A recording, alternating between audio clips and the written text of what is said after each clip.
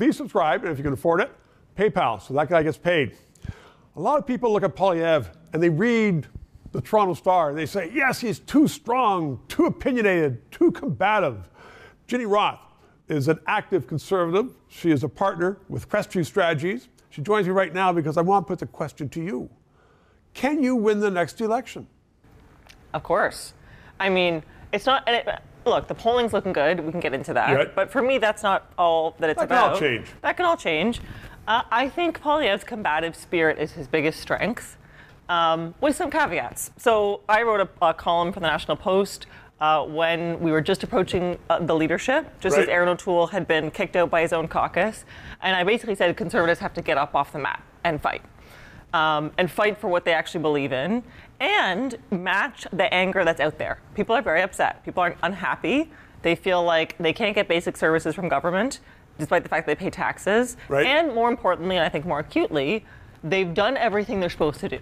They worked hard, they went to school, they got a job, and their paycheck gives them nothing. They can't afford a house, they can't pay, if they do, they can barely afford their mortgage, they can't buy groceries, they can't put gas in their car, and so they're angry, and I think they want a leader who can match and understand that anger, but channel it into something more powerful. But you've been in politics a long time, Gina, and you know as well as I do, an angry leader does not necessarily win elections. It's going to attract some angry people, yes. Yeah, so I think that's the caveat. And if you've observed Poilievre recently, I think what he's really been trying to do is say, like, I'm going to capture this anger, reflect it back to you a little bit, and channel it into hope.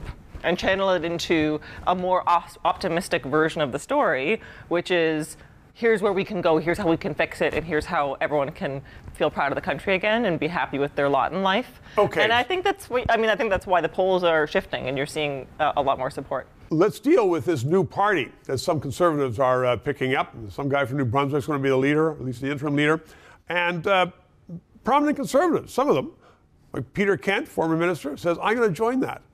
And I'm told they are saying, well, it's more moderate. It's more like the party would have been with Charest. So is there room in Canada? And obviously you're going to say yes, but for a party that's got opinions and a little bit to the right of center, at least it's strong, as opposed to a middle-of-the-road party? I think that there are some liberals who feel frustrated that Justin Trudeau is so obsessed with cultural progressivism and woke. far left-wing woke politics, and who are like, I want the Martin sort of era of balanced budgets. But frankly, honestly, when I talk to those people, we're on Bay Street, we're filming this downtown Toronto, people who work down here on Bay Street who will vote like liberal, conservative, they're corporate friendly, those guys are going to vote for Poilievre because they think this is the guy that's going to rein in the deficits. It's about time we get on the right path. Ginny Roth, thank you very much. 3 minutes. Liberties and freedom of speech are under attack in Canada like never before. So let's keep this discussion on the air. PayPal, write a check, and please include your address so I can write a thank you letter to you. And ask your friends, please subscribe. It's important to keep this on the air. And thank you.